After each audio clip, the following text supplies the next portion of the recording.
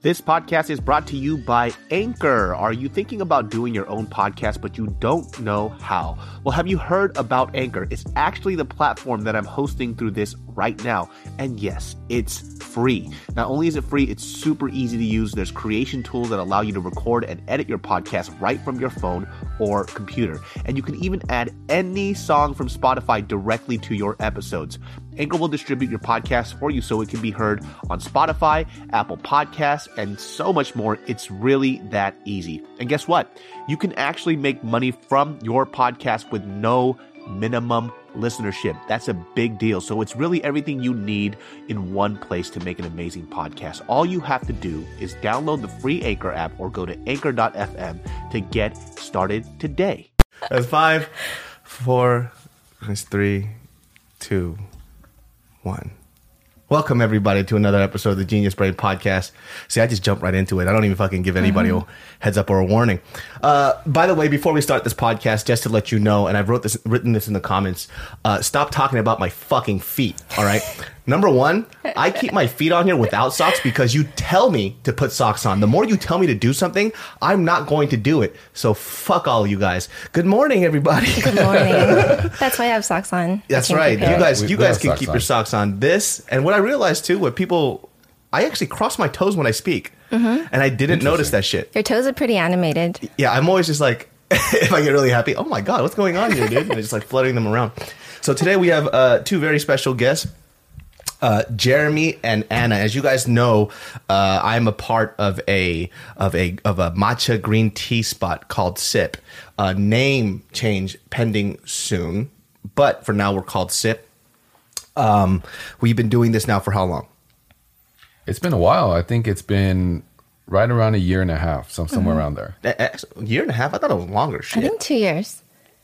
Wait. Sip started at Smorgasburg in July. Technically.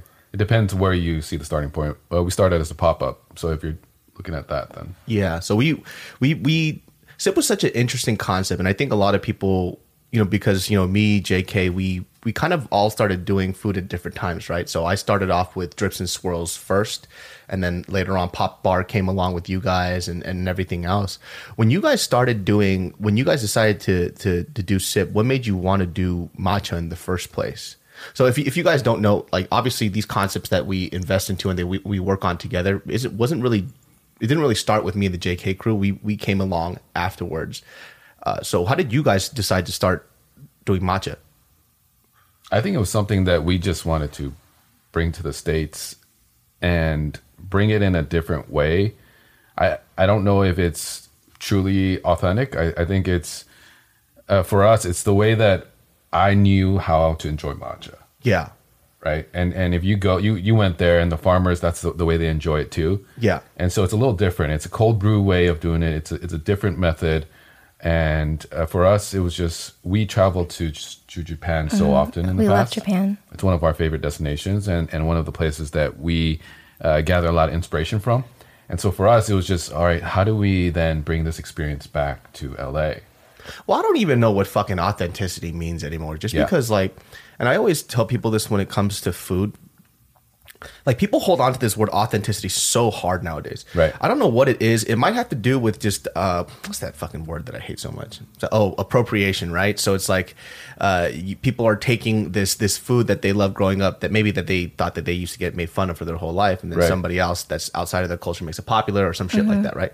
But authenticity is such a weird thing for me with food because what really is authentic, right? If you really want to boil it down. Because let's say, for example, let's say I was Chinese or Taiwanese, right? My parents would make food different from your parents, right? That's correct, yeah. Right? So whose food is authentic? Because if you go to everybody's house, everybody's food tastes a little different, right? And so people have different influences from here and there. And I think that's the part that people get caught up in because I always read that shit on Yelp. So when I go to a restaurant, they go, this shit is authentic. And it's like this fucking Taiwanese spot and it's this blue-eyed, blonde-haired white girl. It's like, what the fuck do you know about authenticity, dude? And why does it matter? Why does it matter to you so much? It's not even a part of your fucking culture in the first place, right? Yeah. So I think like even for us, like when we do matcha, I think that the great thing that we do is just there's this concept, and I wrote about it on Instagram, where people have this idea that you have to drink matcha in a very ceremonious way, right? Right. And so there's even somebody that I know that is trying to get funding for this this docuseries that they're doing where it's like about like the whitewashing of like matcha and stuff. And you know, to that person's perspective, they were trying to say like it's a ceremonial type of thing. And I'm like, bitch, have you ever been to fucking Japan? Everybody be drinking matcha, dude. That shit's right next to the condoms. Like, like, you know what I mean? Yeah. It's such a weird thing. And I think like when we started doing SIP, the cool thing was that our drinks are they're just fun. Yeah. Right? Mm-hmm. Yeah. I mean, they had to be fun. They had to be a little different. We had to put our own twist on it. And I think the reason being is it has to be accessible in a way where people can relate somehow. Yeah. If they don't know what it is, then it's going to be hard for them to try it. If they know what watermelon is, then why don't we mix the two? Yeah. And then start there. I think a reasoning for me to start SIP was I wanted to make matcha the right way. Yeah. Because when we fell in love with matcha from Japan and we came back to LA, every single place that we had matcha, that was horrible. Like, it just tasted so diluted. It was brown. It was murky. It wasn't what matcha was supposed to be. Yeah. So then we're like, why don't we bring it back from Japan? Like, source it from Japan, source it from the farm that we know and trust, and bring it back to LA and make it great. Yeah.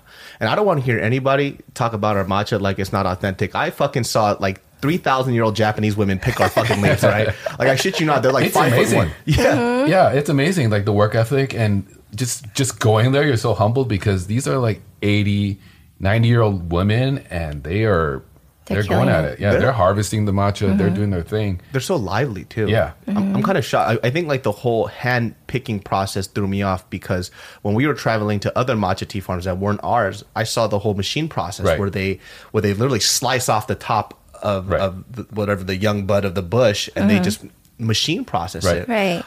Our motherfucking little grannies, They're like picking. They're picking individually by fucking hand. Yeah. It's pretty amazing, right? Yeah. That's why sometimes when I read these things, they're like, oh, this isn't authentic. I was like, I don't know what this authentic word is, but I don't know what more you want from us. You should talk to these old ladies. They're literally picking it by fucking hand. Yeah, I mean, that's for quality control. And these ladies, they do like 20 kilos a day, easy. That's crazy. That's a lot. They're like 4'10". Yeah. Because I remember when there's the shade because the green tea leaves are shaded. There's no way I could do that because I'm bent halfway over, but they're just standing up straight. Yep. So it has to be 90-year-old people because if not, you just can't fit under there, dude. It's pretty crazy. When we started, you guys did what before? You guys were doing Shrimp Daddy came before. Shrimp Daddy was first. Yeah. Yeah. Shrimp Daddy and all of our concepts, we started with June and Dan. I don't think it would have been possible. Food is so difficult. Yeah. That we knew that too. I think a part of us were like, man, we gotta find partners and do it with somebody because food is it's taxing. Number one. Yeah. It's hard to so it's really fun to start something. The real challenge is to maintain and sustain it. Yeah. Right. So and It's like a relationship. Yeah, kind of. I guess you could explain it that way. Mm-hmm. And so Shrimp Daddy was number one. Shrimp Daddy is coming up on 3 years end of this year. In November. Mm-hmm.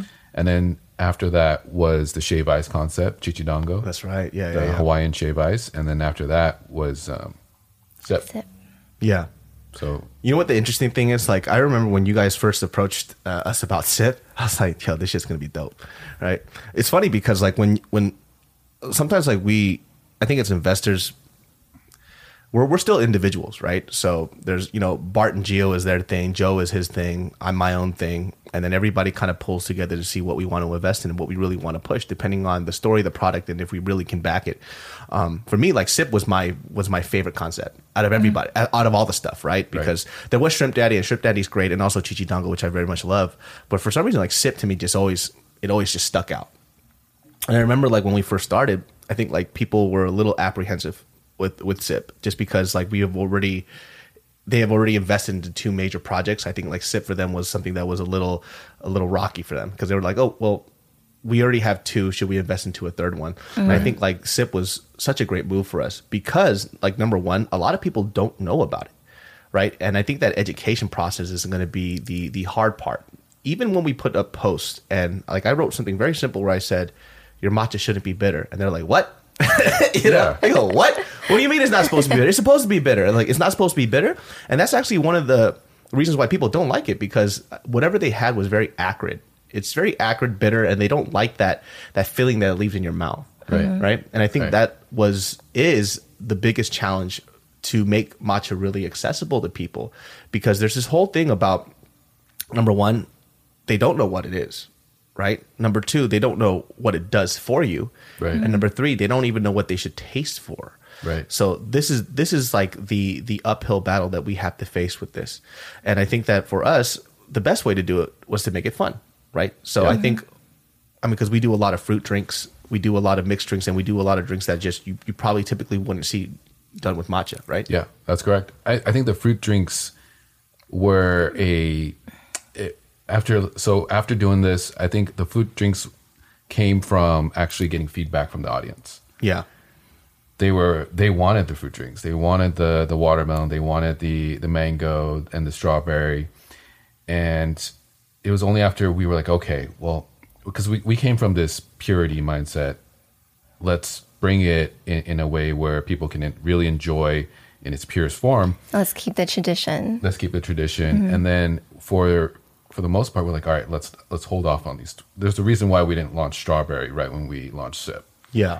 And so after a while, we're like, all right, let's accept the fact that people actually want this, and let's give it to them.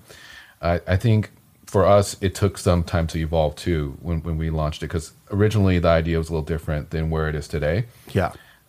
It's just about adapting to the feedback that we're getting. And I think a part of that is people like when it's fun. People like when it's fruit forward. People like that. And a part of, I think because we grew up on tea too. So a part of what we were trying to accomplish and what actually people wanted were a little different. Yeah. So like tea culture, I don't know if you can say it's tea culture, because most of the people in LA that grew up on tea here, they are used to something more bitter. Yeah. I think it's like the Listerine effect, where if it's not burning, it's not working. Oh, yeah. You know what I mean? So if it's not bitter, it's not good. Yeah. And I think we all grew up on that, thinking this is what good tea is. The bitter, the better. Yeah. And it wasn't until traveling more, it wasn't until learning more about tea at the level that we do it, that we found that, oh, actually good tea is really subtle. Yeah. It's sweet. It has a natural sweetness to it. There's a lot of umami to it. It feels creamy on the palate. Yeah. And we really try to just bring that back, showcase it. It wasn't received as well as we would think. Hello, everybody. This podcast is brought to you by Purple. Now, if you haven't had a Purple mattress bless the backside or the side of your body, I'm telling you right now, you're missing out. I'm guaranteeing that you're probably like me before I had a Purple mattress. Waking up in the middle of the night, maybe you're too hot, maybe you're too cold. Well, guess what? Just like those bears and that porridge, this mattress is just right, my friends. It's a mattress that's like soft and firm at the same time. And ever since I had this mattress, it's changed my life. I love this mattress. I love it. If you're a big dude, small dude, whatever, this mattress is for you. The technology in it is amazing. And I'm telling you right now, I have never slept any better in my life. I love it. Well, guess what, people? You're going to love Purple. And right now, my listeners will get a free Purple pillow with the purchase of a mattress. That's in addition to the great free gifts they're offering site-wide. Just text BRAIN to 84-888. The only way to get this free pillow is to text BRAIN to 84-888. That's BRAIN to 84888. Yeah. Yeah. I think it was a little too early for its time, and also a little too, how would I say, a little too bougie, if you will. Yeah. For most people to enjoy. Yeah. And then so we had to bring in the fruit stuff, because that's what people were requesting. And there's this whole educational process, which you help a lot with. I think your post did a lot for us. It was just kind of like shocking. I was like, oh shit, maybe. And I think because when you become so enveloped into learning about something, you forget how not commonplace certain things that we know are to other people, right? Like how it should taste, the effects that matcha has on you, right? Like even why is this, I always think about like why coffee is so popular, right? Yeah. And even people who have opinions about coffee, there's this a lot of people don't know about coffee, right? But they always have an opinion on it, which is so fascinating to me, right? Because I don't know shit about coffee. Like we've taken coffee class, like how to make this shit. There was like a point where I just started looking over, trying to copy other people's notes and shit. You were not paying attention. I was not. I didn't give a fuck. Coffee's hard for me. Just like drinks, or like, for example, on Ascend Foods, we went to we always go wine or beer tasting, right? And I think beer is a lot easier for me to taste the difference because there's a stark difference in between each flavors, right? So if they say like this was aged in a bourbon barrel, I'll taste bourbon right off the bat. Right. If they say there was cranberries and cherries steeped into this, I'll taste it right off the bat. But with wine is something that I fucking hate because I have to sit there and then pretend like I know what I'm talking about. Because like these sommeliers will come up and it's like, well, this is what, so if you have this Chardonnay right here, you can taste like the oaky fucking fruity notes off in the summer breeze. Then you just nod. And I go, yes, I do. Yes, I do. Yeah. In my mind, I'm like, no, I don't. No, I don't. Wine is really tough. Right? Wine is fucking hard. I don't understand how some people could do a blindfold test and pinpoint the origin. It's crazy. Have you seen that documentary on Netflix called Somm? Yeah. Mm-hmm. Number one, I have never met people that I was thoroughly impressed with. And number two, people I also wanted to beat up at the same time. Like I wanted to tell everybody, shut the fuck up in that thing. Because there was a certain point, this guy was just, the way they describe wine to cracks me up. So they'll be like, it was this one descriptor he used. He goes, it tastes like a hot summer's day and a freshly cut garden hose, or you sniff the inside. And I'm like, what the fuck did you just say? And why the fuck would I want to drink that? But then they smell, they taste it, they see whatever, the fucking viscosity or whatever, and they go, in Italy in the summer of 1962. It's impressive. It was a drought that year because the grapes weren't as sweet and there wasn't as much water. Or there wasn't as much water, so the sweetness is more concentrated, made by an old lady stuck in a vagina. and they're like, they got it right. And they just move on from it.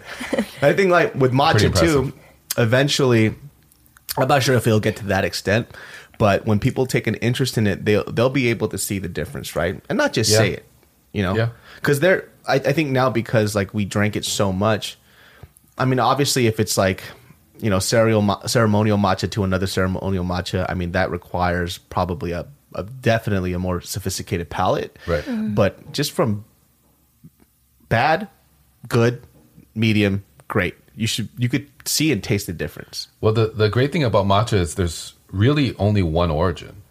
Yeah. Japan. Yeah. Wine, on the other hand, it's worldwide, right? And then coffee too. There's a lot of different origins, and it had a long time to evolve. Wine, coffee, and so coffee is what, on third phase. Tea really it hasn't really evolved at all. And so most people that have the knowledge are like our parents in their generation, and we're barely scratching the surface. So for us to then go and educate on this is even tougher. We do have one thing working in our favor, which is single origin, and that kind of gets all the confusion out, because if it's coming from somewhere else other than Japan, then you probably shouldn't drink it. And then if it's coming from Japan, it's usually pretty good. It's just you have to discern whether it's good, bad, better, or excellent. Yeah, because there's also this concept where people go. I think it's funny because some people will, you know, I go to a lot of the matcha places too, depending, because if I'm not in the area of ours, then I'll go somewhere else. But then, you know, I'll look up reviews, and I always love reading reviews about matcha places just because of like the shit that people say, right? They go, I've been to Japan, this isn't matcha. And I'm like, well, even in Japan, there's a lot of shitty matcha, right? Like, so what does that mean? Like, I don't know what that fucking means, right? And we're in this weird culture of everybody wants to be an expert about something. And I feel like when you even fake to be an expert, you get like some type of clout from it, right? So like my favorite type of Yelp reviews are the person that starts off with, so I woke up this morning, the sun was bright. Today was going to be a good day. I fed my dog. I petted my dog. Fluffy was really cute. So, because I saw Fluffy, I thought, maybe Fluffy pancakes. Like, bitch, who the fuck asked for this whole diary entry about your life, bitch? Tell me about the breakfast joint, you fucking hoe. Like, it irritates the fucking shit out of me. The thing is, there are courage to write more. Like, when you write a Yelp review, it's like, keep going, you're almost there. And it cheers you on when you write your whole paragraph. And then when you write enough, then it's like, oh, this is really good. Oh, really? It makes you feel good. It tells you. Oh, my God. That's like encouraging you as you go. Because I just want to see the fucking nitty gritty, right? I want to see what you could dislike something. That's fine. I just want to know what you disliked about it and what you liked about it. Yeah. And those are my favorite because I could just see it. So when I used to write Yelp reviews, I did pros, cons, ambiance, and I just wrote it bop, bop, bop, bop. I like doing bullet points. Yeah, I would always do because that's what I want to see, right? It's like, what do I like about this place? These are my favorite dishes. What do I dislike? This right here. Overall score, I fuck with this place. Move on. And I would do a certain thing because you can't respond to people on Yelp. I would write a review trashing the person beneath me.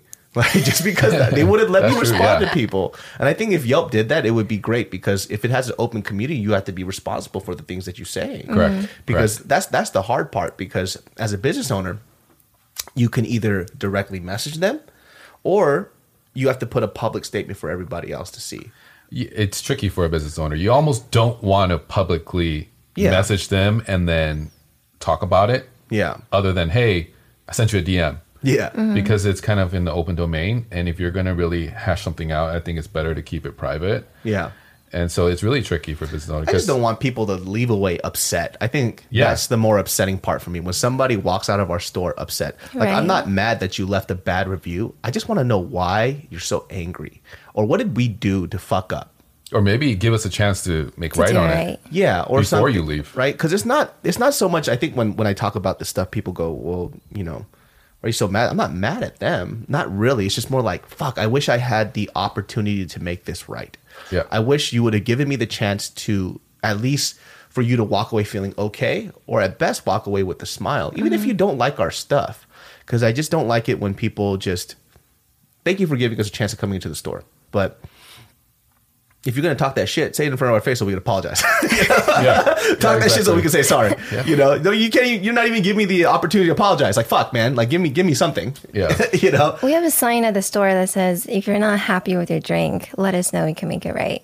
But I think a lot of people just get their drink, they take a sip, they're not happy, they just leave. Yeah. But we tell our team to encourage them to tell the customers, please give us another chance. Like, if you're not happy with your drink, taste it. Let us know how you like it. Let us do it right so you can leave happy. Yeah, and if you don't like it, that's completely fine. Just you know, at least give a business owner a chance. And I'm pretty sure, even you know, just to defend them a little bit, they probably had situations where they spoke up to an owner and they got trashed on for it. Oh, I've seen that. Oh yeah. I've seen it in person.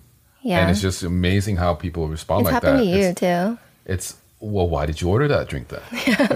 What, bitch? It's like, you don't like it? Well, you ordered it. It's like, I don't understand how some business owners can train their employees to do that. It's weird, man. Like, I think like having a business is so fucking difficult. There's so many moving parts. Yeah. And I think a lot of people who listen to this, they want to know, well, how do we get to that point? Like, how do we, because it's always easier said than done. Like, I know somebody right now who, mind you, he makes great food, right? Great food or amazing food is literally, to me, in my personal opinion, like 35% of the game when it comes to opening up a restaurant, right? Yeah. And in his mind, so he just recently split with his other partners at his restaurant, right? And they had a very successful restaurant and it's still up and running now, but they split. And you know, from his point of view and his story, what I heard was that they didn't know what they were doing when it came to the business side of things, and he knows better. I was like, cool. You know, I trust his judgment. I mean, they have a very successful restaurant. Turns out he goes off somewhere else and he opens up a very similar concept. And I went to the restaurant and food is similar, but everything else is trash, right? And so the mistake that he made was that he actually underappreciated what his partners did, right? So in his mind, he thought that he knew better. He goes, I know how to make the food. And the reason why people are coming through these doors is because the food is so great. Well, that is partly true. But what happens is if you don't have the customer service correct, you're not training your staff correctly, you're not training the kitchen right, you don't have the system set in place, everything starts to fall apart. Yep, and true. the food gets affected by that too. And that's what he's experiencing right now. He goes, I don't get it. Like, I pay my people well. Like, this is the same thing that we did over there. I don't understand why it's not working. Well, it's not working because you don't understand what it took to run the place, because you were Mr. Chef, Mr. Cook guy. Right. Like, you made the food, but you didn't see all the moving parts. And so what's happening with, I mean, his place is still doing fine, but it's just not as great as he thought it would be. And I think what he realized was like, oh shit, I actually don't know what I'm doing, you know? Yeah. So when you guys started doing SIP, I mean, I think number one, what I like about our company the most is company culture. And I think that's really important to you guys, right? Mm-hmm. Definitely. True. That's true. Anna handles most of that. I'm in charge of HR, so that's... Oh, HR, got it. It's hard, dude. Managing people is an art. So what is something that you do to keep like our company culture just flowing and going right? I think it's many different aspects of it. The first part is intuition when it comes to hiring people, because I have a pretty good sense of someone right when I meet them. Like within like 10 minutes of talking to them, I can know whether or not they'll be a good fit for the company. And so first you have to select the right group of people to come and join the team. And the second is you have to know how to cultivate them. Yeah. Because we're not paying them like, you know, great salary or anything. It's like they're doing so much for what they're getting paid for. But what we give them, I feel like speaks volume. Yeah. Like what we put into them and what the time and effort that we invest into them, I think is what makes it worth it. Yeah. And that's why we do team activities. Like we take them to the Hollywood Bowl, we take them to concerts, we take them to movies, we take them to rock climbing, just any activities we could think of that will help us become stronger as a team. Yeah. And then we really, really care about them as people. I mean, we do evaluations pretty often. We're not calling them evaluations anymore. Yeah, in a traditional sense, they would be considered evaluations. It's actually just, we set aside time to talk with them. Yeah. To catch up. Without distractions. Right. So we get to meet up, talk about things, see how they're doing, see how their experience is on the job, see how we can improve. Are there any opinions for that? And I think they're looking for community. I think they're looking for a sense voice, of belonging. a sense of belonging, a sense of voice to be heard. The pay isn't as significant as most people think it is. Yeah. Because number one, it's food. So it's going to be either one of your first 5 jobs, right? And you're not expecting to live off of this salary. You're not expecting a $60,000 salary from working at a restaurant. Yeah. And so for most of them, they're looking for community. And if other restaurant owners can provide that, then that means a lot to them. Yeah. I think More they just than- want to feel cared for. Yeah, that too. Yeah. Like they want to feel like we really care about their well-being, which we do. Yeah. And we show that by being there for them through all the ups and downs. I have my team that come to me often and say, this is happening in my personal life. This is happening with my family. This is happening in my relationships. What can I do? Damn. So I'm pretty much their therapist. That's so nice. But I love doing that because I see how they grow. I see how they evolve into the person that they are today. Yeah. And it's because we've been pushing them every step of the way. We've been there for them. We pretty much have been their second parents. Yeah.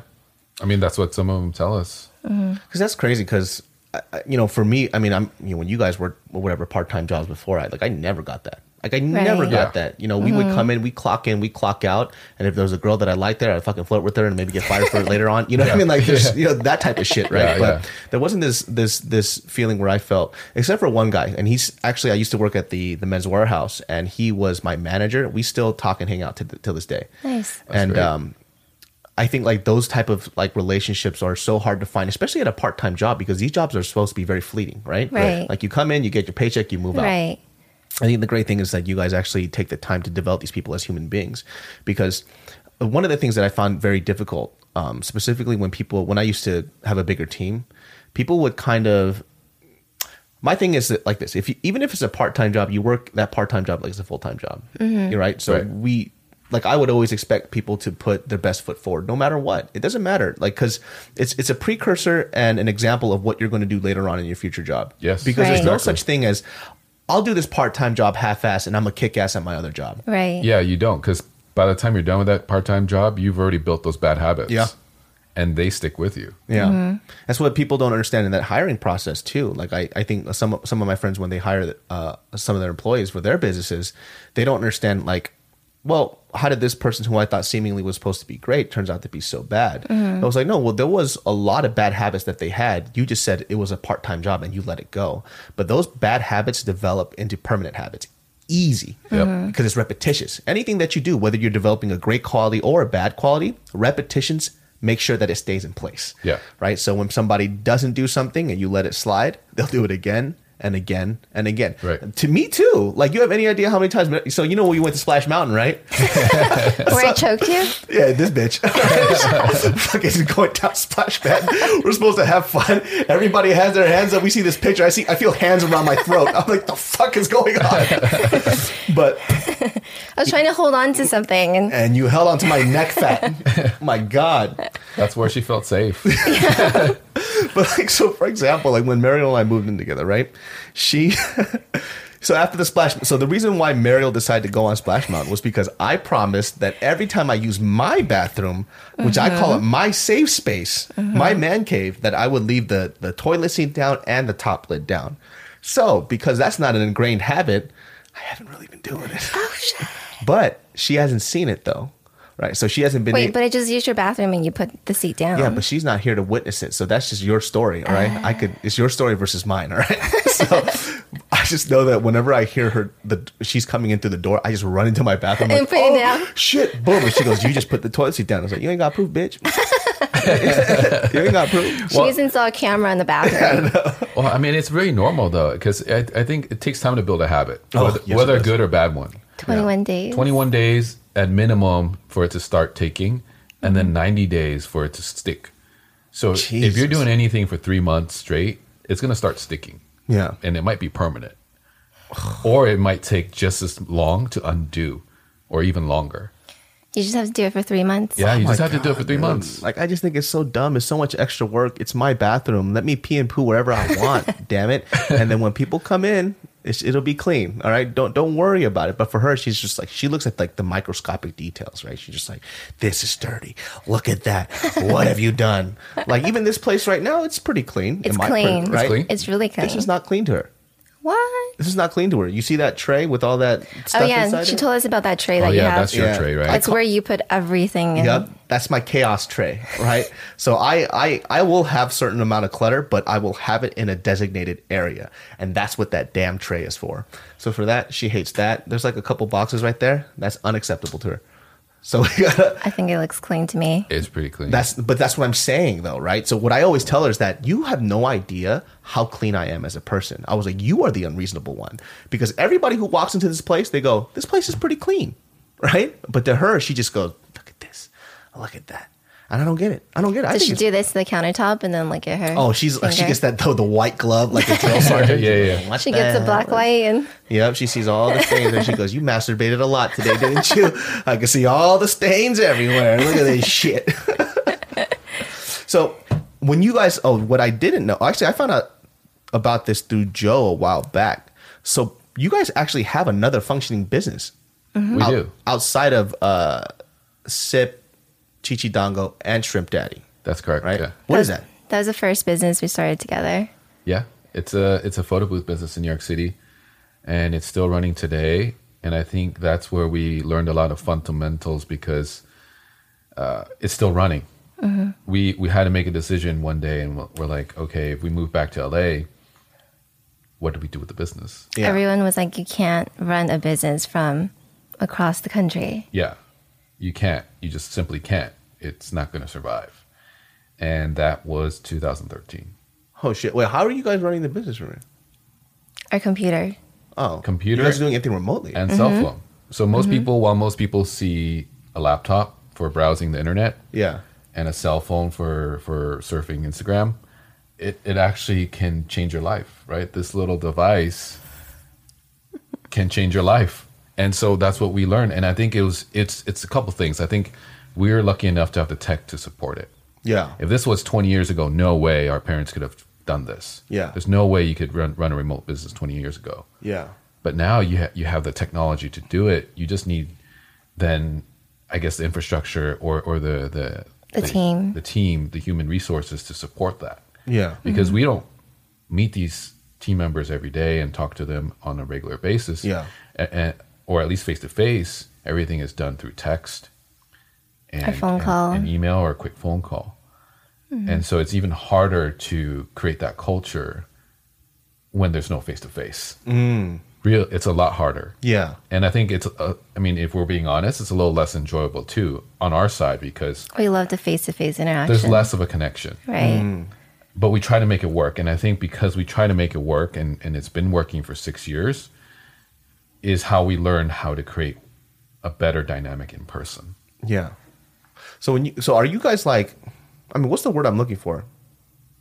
If you weren't doing all of our food businesses, right, with all of us together, Yeah. you guys are like kind of like, that's like semi-retirement, right? Like if you just kind of like remotely do things. It offers a lot of flexibility. Yeah. Yeah. So you could We could travel. you could, I mean, if you could do it across the country, then you could do it anywhere in the world. Yeah. It just gets a little more inconvenient with the time zone situation. Yeah. We've lived in China too, so we were able to make it work. Damn, that's fucking crazy, dude. Yeah. That's fucking insane. You stupid son of a bitches, huh? Look at that. Because I think that's the hard part. It's like, I'm so used to so many hands-on things, right? So when I saw my parents own a business, they were hands-on about everything, right? And I think when people, you kind of get stuck in that type of system, right? Where you feel like you can't let go of certain things. Right? Right. You can't allow people to do stuff that you feel like it's something that only you can do. You feel like you have to be in control of the business. Yeah. I think it's control. I think it comes from a place of insecurity. What if they don't do it as well as I can? Yeah. And therefore you time travel in 2 years, the business might not do well. In 3 years, we might go belly up. You know, so you kind of project these things onto the business that don't even exist yet instead of dealing with the now. Yeah. Like, let's figure out right now how we can move back to LA and make this work. Let's not think about, what happens a year from now if people start leaving. Let's not get to that point. Let's think about how we fix it now. It was definitely a learning experience, because when we first started the business in 2010, we were so hands-on. Yeah. Like we went so we started the photo booth company in 2010. Yeah. 2010.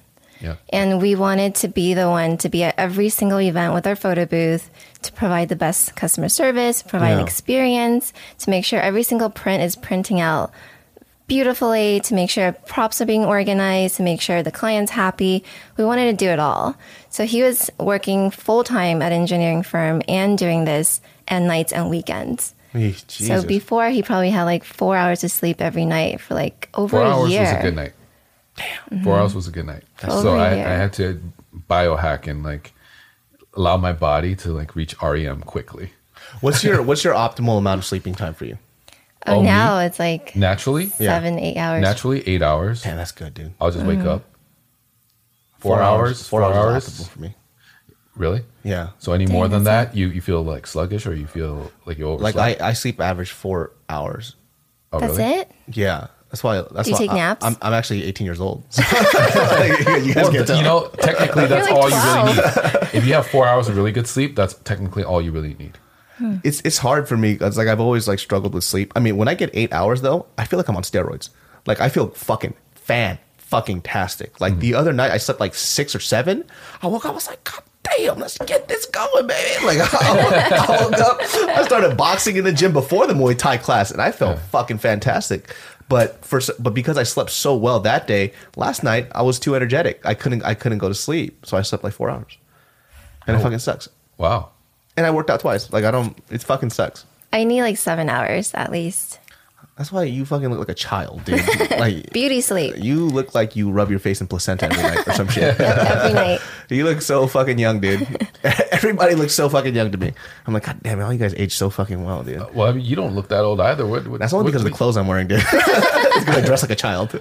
Other than that, it's not really there.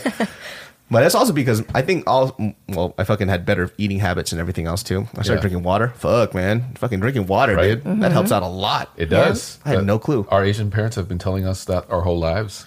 Dude, my mom doesn't drink water at all, dude. Oh, really? This bitch, she refuses to drink water. Like, when we go out to eat, I have to sit there and then force her to drink water. She's such a fucking child. This woman's like 70 years old. She gets a cup, right? She goes, look, I drank.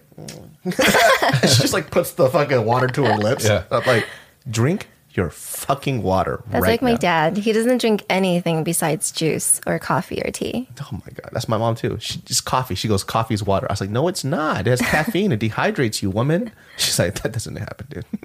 That doesn't really exist. But she refuses to drink water. I don't fucking understand till this day. She just Some people can do it without, yeah. I drink warm water. I love warm water. Warm? What the fuck? What are you, a serial killer? Why do you drink warm water? It's good for your body. Oh God, this girl, dude. You know, if you guys ever follow her, dude, just know that you'll see some hokey pokey Asian remedies. She's serious though. It could be 90 degrees outside, and she's gonna get hot water with lemon. Chrysanthemum. Yep. You like hot fucking water? I cannot stand hot water, dude.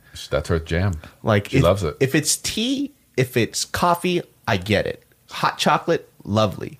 Water? When you wake up in the morning, drink a warm cup of water. That shit better give me a six-pack. If it's not going to give me a six-pack and a larger penis, I don't want to do it. What the fuck? How long have you been doing that for? Oh, man. Maybe like it's 10 years. You ever notice the bottle? Her water bottle is actually like a thermos, like those Japanese thermos bottles. Well, I thought that was because you're trying to keep it cold, so it's to keep it warm. I'm keeping it warm. Oh, my God. You know what? Lukewarm best. water is the perfect temperature for bacteria. You are a living bacteria. How fucking dare you? Wait, how can bacteria survive in hot water? Is it hot water or is it lukewarm water? It's pretty hot. What in the fuck? How do you drink that shit? You know what? That's true, though. Now that I think about it, that is true.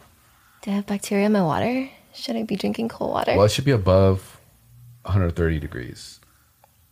You're fucking crazy. Why would you drink hot water? Like So you must cold hate water. that water. And I'm trying to warm it up in my mouth before I drink it. That's why she keeps it in her mouth for a while because it's got to get to body temp before it gets to the stomach. I will boil that shit to an oblivion next time for you, dude. That shit just gonna be steam coming out. Right when you got the cold water, you were just like, oh, God, this guy. Yeah. Fucking cold water bastard is trying to kill me. What the hell? That's the weird. What else do you do? That's so fucking weird. Hot showers. Well, I take hot showers all the time. I like really, really hot showers. Well, I think it's like a sauna. Oh, God. I think a lot of these things that you do, they all came about when we Started trying for a baby. started trying. Yep. There's a lot of weird stuff we started after we started trying.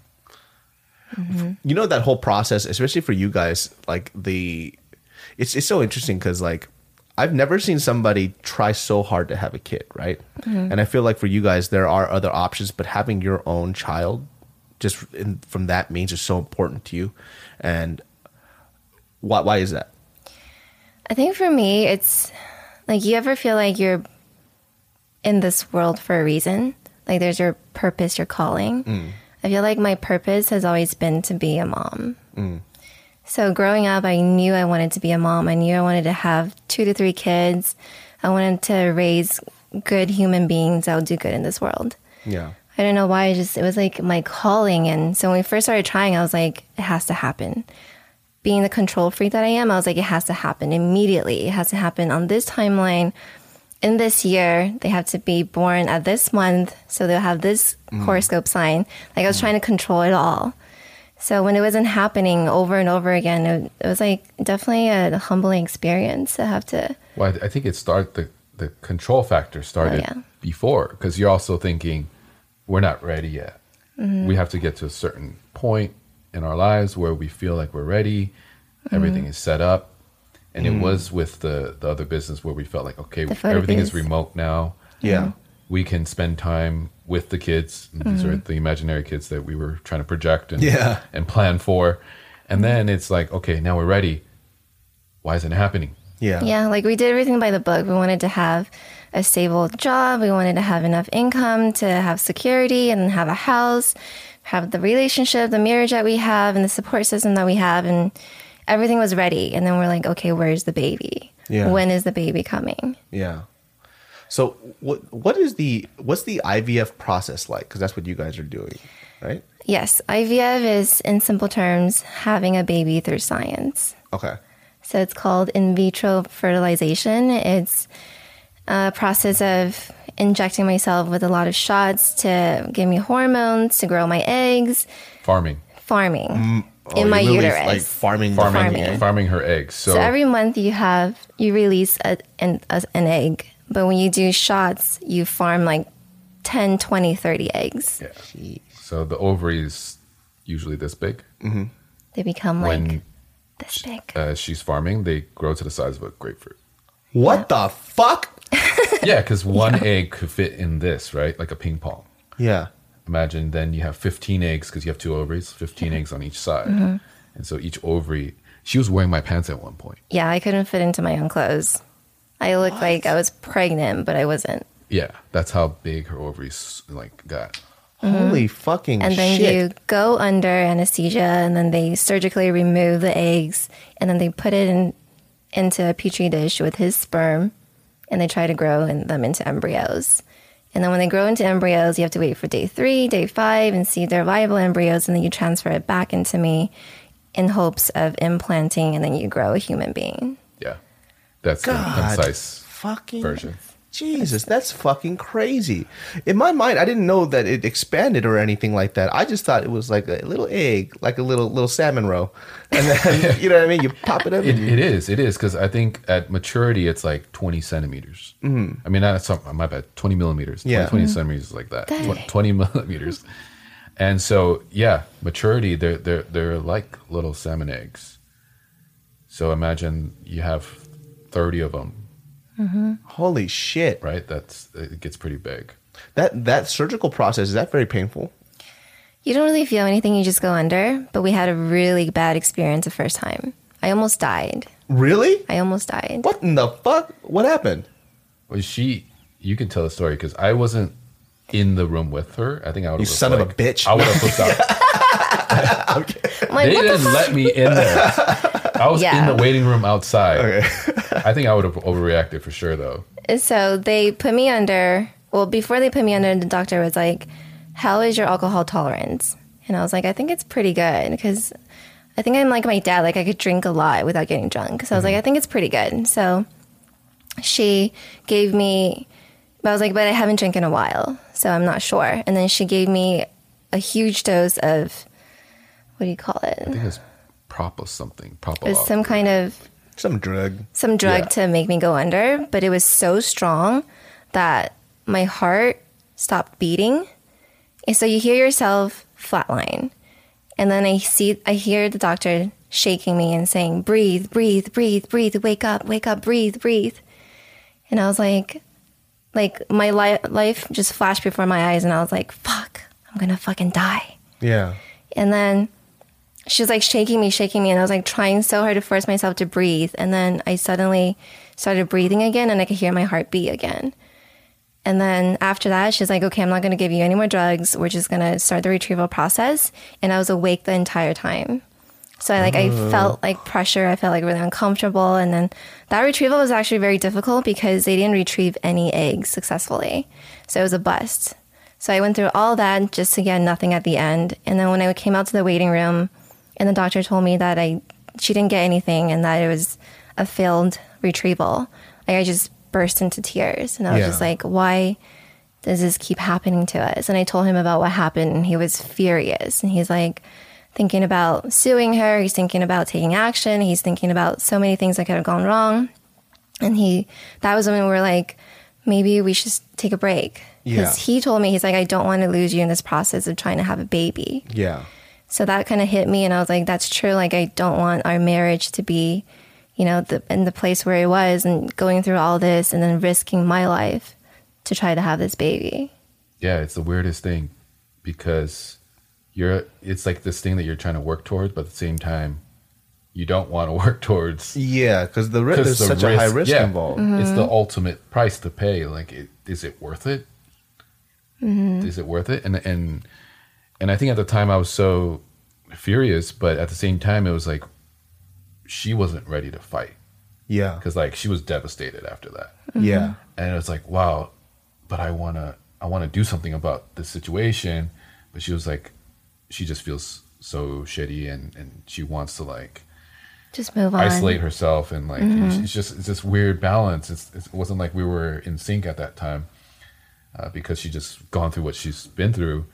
And it's not only that, it's like the hormones too that you have to inject yourself with. They make you crazy. Crazy. Oh, really? Mm-hmm. Crazy. Yeah. Just imagine PMS every month. I don't know if Mariel has PMS and she's she does. Oh, she really does. Just imagine what she goes through every month at the worst time and like 10 times that. Oh, man. That's how and it makes you feel. it's not that straightforward too. It's like, all right, so like when we were in China, I remember this vividly because, you know, it's that time of month. Yeah. She's counting the days. She's timing the window. Oh, yeah, it becomes very romantic. And it's time, right? And all right, one thing about that, I think nobody wants to get here in their marriage where it's like, oh, it feels like routine now. It feels like it's planned. It feels like, oh, right now it's optimal, so now we got to do it. Doesn't matter what we're doing. We got to do this. Yeah. And so in China, there was this one moment where she was taking some medication for it. And it's the weirdest thing because she's like in the mood. But she's also in the mood to kill me. you know? So she's fuck me now before I kill you. Wait, what? Yeah. So she's just like, hey, it's time. And then, and at this time we were like staying. Like Lion King and shit. Yeah. Like, it is time. Yeah, exactly. Rafiki over here. And then we were at her parents' place. So she's like, you got to get quiet though. And so her parents are like right next door in the other room. And then, so, you know, all right, cool. Like we're trying. And it's like, she crosses over from in the mood to I want to kill you now. Like, because you were taking too long. So long. You know? So it's fucking funny. So as we were doing it, she's like, what's taking so long? And then I was like, I can't go any faster. Like, I have to be quiet. I'm conscious about that. Friction, bitch. Do you understand where I'm trying to fuck you at like a fucking half a mile an hour? What are you talking about? And then on the top of that, it's like, it's not our bed because I'm not used to knowing where it squeaks and where it doesn't. I'm like conscious about that too. And then she's like, hurry up. Oh yeah, that's gonna make him come. God, Anna, what the fuck? Because not only that, it was late, so we had stuff planned the next day, and it was like, oh damn, I can't just hurry up. I can't just. And I was giving you the look. Yeah, and like the death stare wasn't helping either. And he's just going limp. He's like, don't you fucking dare get soft. You better keep that shit rock hard right now. Yeah, so that was like one of my first memories of us trying and trying to do it abroad and trying to, because we saw the doctor here, but we brought the medicine with us. And yeah, it's just, how can you threaten him and fuck him at the same time and expect him to still be turned on? It's a love and hate relationship. It's like, listen, you're like enjoying it, all of a sudden you're just like, okay, I'm trying to have a fucking baby. What the hell, dude? Yep. Hurry the fuck up. I'm like, we're not going to make a baby if you don't come. Well, you just have to make it happen. It wasn't like it was hard to fuck somebody who's angry at them, just like staring at them with fucking anger and shit. You're not even blinking. Like, bitch, blink. God damn it. It wasn't like it was an hour later. It went from like, I don't know. You usually come in a minute. What the fuck? A minute 20. Yeah, so it was a minute 20. It was like, oh no, it's over a minute. Yeah, a minute 25. Speed it up. All you had to do was just fucking give him a hand up and right before, just stick it right in real quick. Just go. So maybe that would have worked better. Yeah. That's so much pressure. It's like, holy shit, dude. Like I would just be clammy the whole time. It's like, I don't know what to do. Yeah, you were thinking that, and it's like all the excitement leaves the room, and then you're like, because the moment like Mariel, like let's say Mariel gets angry at me, all sex drive gone. Like, you are disgusting to me. I'm like, you get the fuck away from me. Disgusting. Sex drives out the window. Yeah, just like she's just like, what are you doing? I'm like, oh, look at that, suddenly you're a dude. That's crazy. That's insane. You're a magician. You turn yourself into a man. Like, get the fuck away from me, lady. You do get a lot of pressure though. Yeah. I mean, it's hard. I think maybe the difficult part, especially for you, is that situation where you see your wife almost pass away just because of it's like you're giving life to take a life, right? Yeah, and pretty much. It sucks because you see her going through this process, and it's also a cross that you can't bear for her, right? So you just have to sit on the sideline. Well, it's tough too because I think we're on different pages. She's willing to do that. Yeah. To trade a life for a life. Yeah. My perspective is we existed before this baby is even in the picture. Mm-hmm. So I don't know if I'm willing to trade off and lose you to have a baby.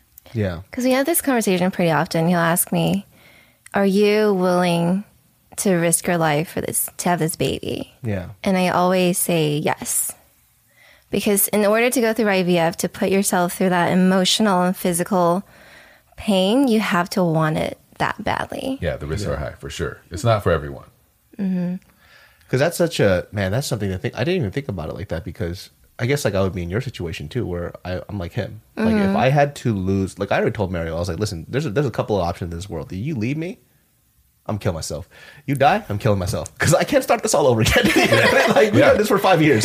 Like, are you fucking crazy? Like, I'm not going to find somebody else. Like, I even mentioned this to her, too. I was like, hey, if I died, would you get with somebody else? What did she say? And she goes, well, I don't know. Like, that's the future. I'm like, you fucking bitch. I was like, where's your loyalty? I was like, if you died, I would just stay single for the rest of my life. It's just too hard for me. It's just too hard for me to reverse that whole thing. At a certain point, it does seem like it's just too much to go through again. Like I'd rather, because I was fine being by myself before her, and she was the bonus in my life. So I could go back to being by myself, right? Like it's completely okay. I don't need to attach myself emotionally to somebody else and go through the learning process all over again. Like if you die, I'm done, bitch. Like this is it. Like I might date, flirt around, fuck around a little bit, but other than that, they're not coming to my house. Like this is still, to me, it would be still, this is still our house, right? Yeah. And would they be okay? Like I'm married to somebody else and I visit your fucking grave every year. You know what I mean? Would they be okay with that shit? Because that's going to be a little odd for me. Because I don't know if I could do. I think I would be like you. It would be hard because it's to say there's this huge risk that I would lose you, right? It's like, okay, is that worth it for me? Because there are, in my mind, I'm like, there's other options, albeit it's not the same as like having your own child. Right? I think like when people are set on having their own child, there's just like this emotional attachment and feeling that comes with it. Right. And it's something that you're going to have to learn either to let go of that, to be able to instill like this motherly love into this other child. And if you're okay with that, then it works out. But if not, then it's hard. Right. I think that motherly love right now, I'm giving it to my team. Yeah. So that's kind of like my outlet right now, where I feel like I could be a good mother figure to my team. But we have this conversation pretty often where he'll ask me, like, if we're going through this again, like, are you ready to go through all that physical and emotional pain? And I always say yes. And then I'll ask him, like, can you support me through it? Because this is the difference. Like, when he sees me go through all this pain, he doesn't want me to do it anymore. Like, he said so many times, can we just give up? Can we just stop trying? Can we just give up on the notion of becoming parents one day? Can we just move on to adoption? Adoption is something that we're definitely open to. We've talked about this many times, where we're definitely open to adoption one day. But it's just, I want to try to have a little baby Anna and baby Jeremy right now. And I know that if I don't give it my all in the next few years, I'm going to get to that age where I might be too old to have my own biological children. And I know that if I don't do it now, I might regret it one day. So that's like pushing me through, and that's pushing me forward and say, I'm giving another shot. I'm going to have the courage to go through it again and again and again. Yeah. But for him, he sees the pain that I'm going through, and he's like, please just give up. Like, I don't want to see you suffer more. Yeah. So we're always like having this battle where I'm like, please just support me. I want you to just tell me I can do this. I can do this. But he's like, but I don't want to see you in so much pain. I think number one, it's something that we don't recommend to everyone. Oh, yeah. It's not something to say, hey, if you're having trouble, try IVF. It's great. It's not great. Number two, it's timing, right? It's, as a couple, we can have different timing. Like, you're ready to go through it. I might not be ready. If I'm for it, you might not be ready. Right. And so that has to be aligned too. And then on top of that, the risks are different for you and for me. Oh, right? Yeah. Like, what we are putting in the pot is different. That's true. The way you see it is you're after something and you're willing to risk whatever it is, whether it's financial, because it costs a lot, number one. Oh, yeah. It costs a lot. How much does it cost on average? 40 to 50K. Every time? For one retrieval. Son of a fucking bitch. It's a lot of money. Fucking baby. We've definitely spent around like 150 on it. Yeah. Holy shit. And it's a lot. So that, number one, is one thing to consider. Whether it's emotional or not, you have to consider the financial stuff too. And then the financial side, there's the timing. And you're committing something different to the pot. I'm committing something different to the pot. And then that has to be aligned, because if you're not, it causes friction. Yeah. Right. Like she might not feel like she's supported. I don't feel like I'm being heard with what's really happening. Right. I might not be ready to think like, oh, am I ready to see you or hear about you flatlining again on or the giving table? me injection. Oh, that's a different thing too. I have to become a nurse and like stick her with a needle every day, multiple times a day. And then not just that. One time I hit her sciatica, and she fell over like a tree, like timber. Like she fell over. Painful. She was standing there. I hit the nerve, and she just went and like fell over on the bed and like burst into tears. Oh, and like, shit. So there's a lot. And then she was like, let's fuck now. It's like, no, bitch, it's not how it works. I'm not in the mood. No, you hit my sciatica. Just fuck me right now. Yeah, like, a minute top. Yeah, just do it in a minute, okay? While you're puts crying. you through all the emotions. Yeah. That's crazy. I mean, it's weird because I think, like how I see it now, it's like, oh shit, you both of you actually have big picture thoughts, but they're two different big picture thoughts. You know what I mean? You're It can be. Yeah. Your big picture is like, at the end of the day, like, we are important and risking your life is not worth it. But your big picture thing is like, I'm going to live with this regret for the rest of my life. So how do you guys find that medium? Like, I think that's hard. Like, I'm trying to wrap my head around it right now. And I don't know where that medium is. Like We just constantly talk about it. And I think for me, I have to work up the courage to be like, okay, let's do it.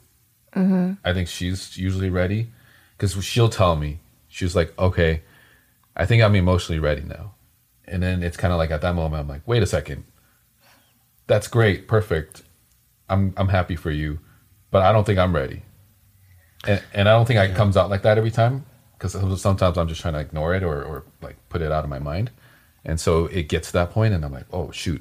Now I have to start thinking about it. Am I ready for this again? I think because you're the type that when something's on your mind, you need to process it first. Yeah. You need to come to the decision, the conclusion yourself first in your head before you can talk about it. But for me, I'm like, what's on your mind? What are you thinking? Tell me. Tell me now. Tell me now. Right. And then that even adds more pressure. It's like, oh, well, yeah, I mean, this is a big thing. I can't just tell you right away if I'm ready. But I think the communication is really important where we have to have these talks often and say, do you feel ready now? Do you think we should wait another month? Do you think we should wait 2 more months? Do you think we should wait until, the concepts are at this stage or after we move into our new house or after the family visits, like whatever it is. So we have to have that communication constantly to check in on each other and see how we're doing emotionally. So what's I guess for you then, what is your I'm done with this now and I'm going to try other options? Like what's going to be the thing for you? I don't know. That's a really good question because I'm not the type to give up easily. Like I'm very stubborn when I want something, whether it's work with eating, eating food that I love, like whatever it is, I just need to have it.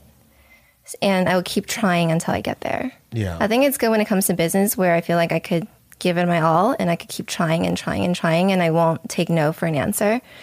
But when it comes to infertility, it's really a humbling experience because you have to think about why do you want it so badly? And what if you can never have it ever? Yeah. But then my inside voice is always, I need to keep going. I need to keep trying. Yeah. And if I never become a parent, I think we'll definitely adopt. But before I get there, I just want to give it my all. And I just want to know that I gave it my all. And there's this picture that I look at pretty often. It's from this woman who did IVF like 12 times. And God damn. She has this... a lot of fucking money. Oh, yeah. She has this blog that talks about all the pain that she went through and that she ended up with a beautiful baby girl. And the baby girl told her one day when she was like a little older and she's like, thank you for never giving up on me. Yeah. And that like brings me to tears every single time because I feel like I'm doing this for a future child. And I want them to tell me one day, like, thank you for bringing me into this world and to never give up on me. I think the interesting thing about that is like, I guess like for adoption for me, because I actually want to adopt. I actually want to adopt really bad. Mariel, we actually had this conversation. She goes, I'm not sure yet. And the reason why I want to adopt is actually for that same very reason. Because for you, when you talk about bringing a child to this world and having that child look at you and say, thank you for bringing me to this world. For me, for adoption, some of these kids didn't have that opportunity. And they actually get to say the same thing to you where it's like, I wasn't asked to be brought to this world, but you gave me a second chance. That's why adoption to me is so fucking important, because my parents wanted to adopt originally, but obviously they got a little older, and obviously it's because they kind of missed having kids around in the house. But that's the same reason why I would want to adopt. Like for me, for her, we actually talked about this yesterday. She goes, she asked me why I was so certain about it. It's because of that reason. It's because I just don't like the fact that there's a kid out there that wasn't allowed to live.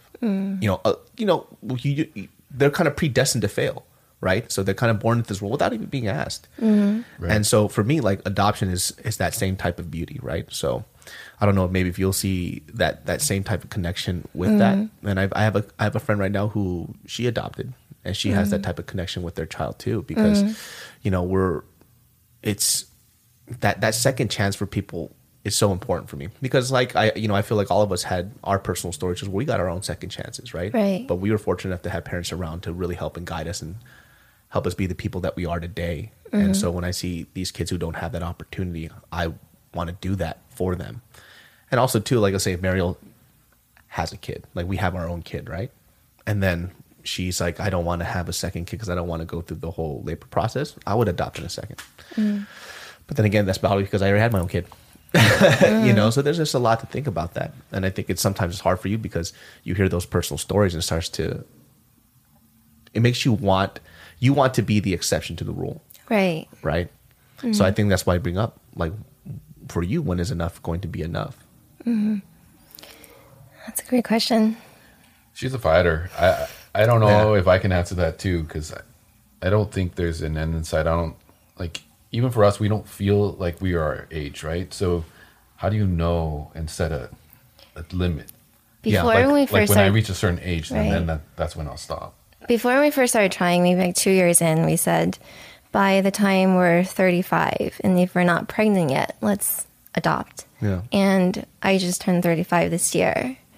And then I was thinking about it recently, and I said to myself, am I ready for adoption yet? And the answer was not yet. Yeah. I watch adoption videos pretty often on YouTube. They're like the most emotional videos I've ever seen. I cry every single time. Yeah.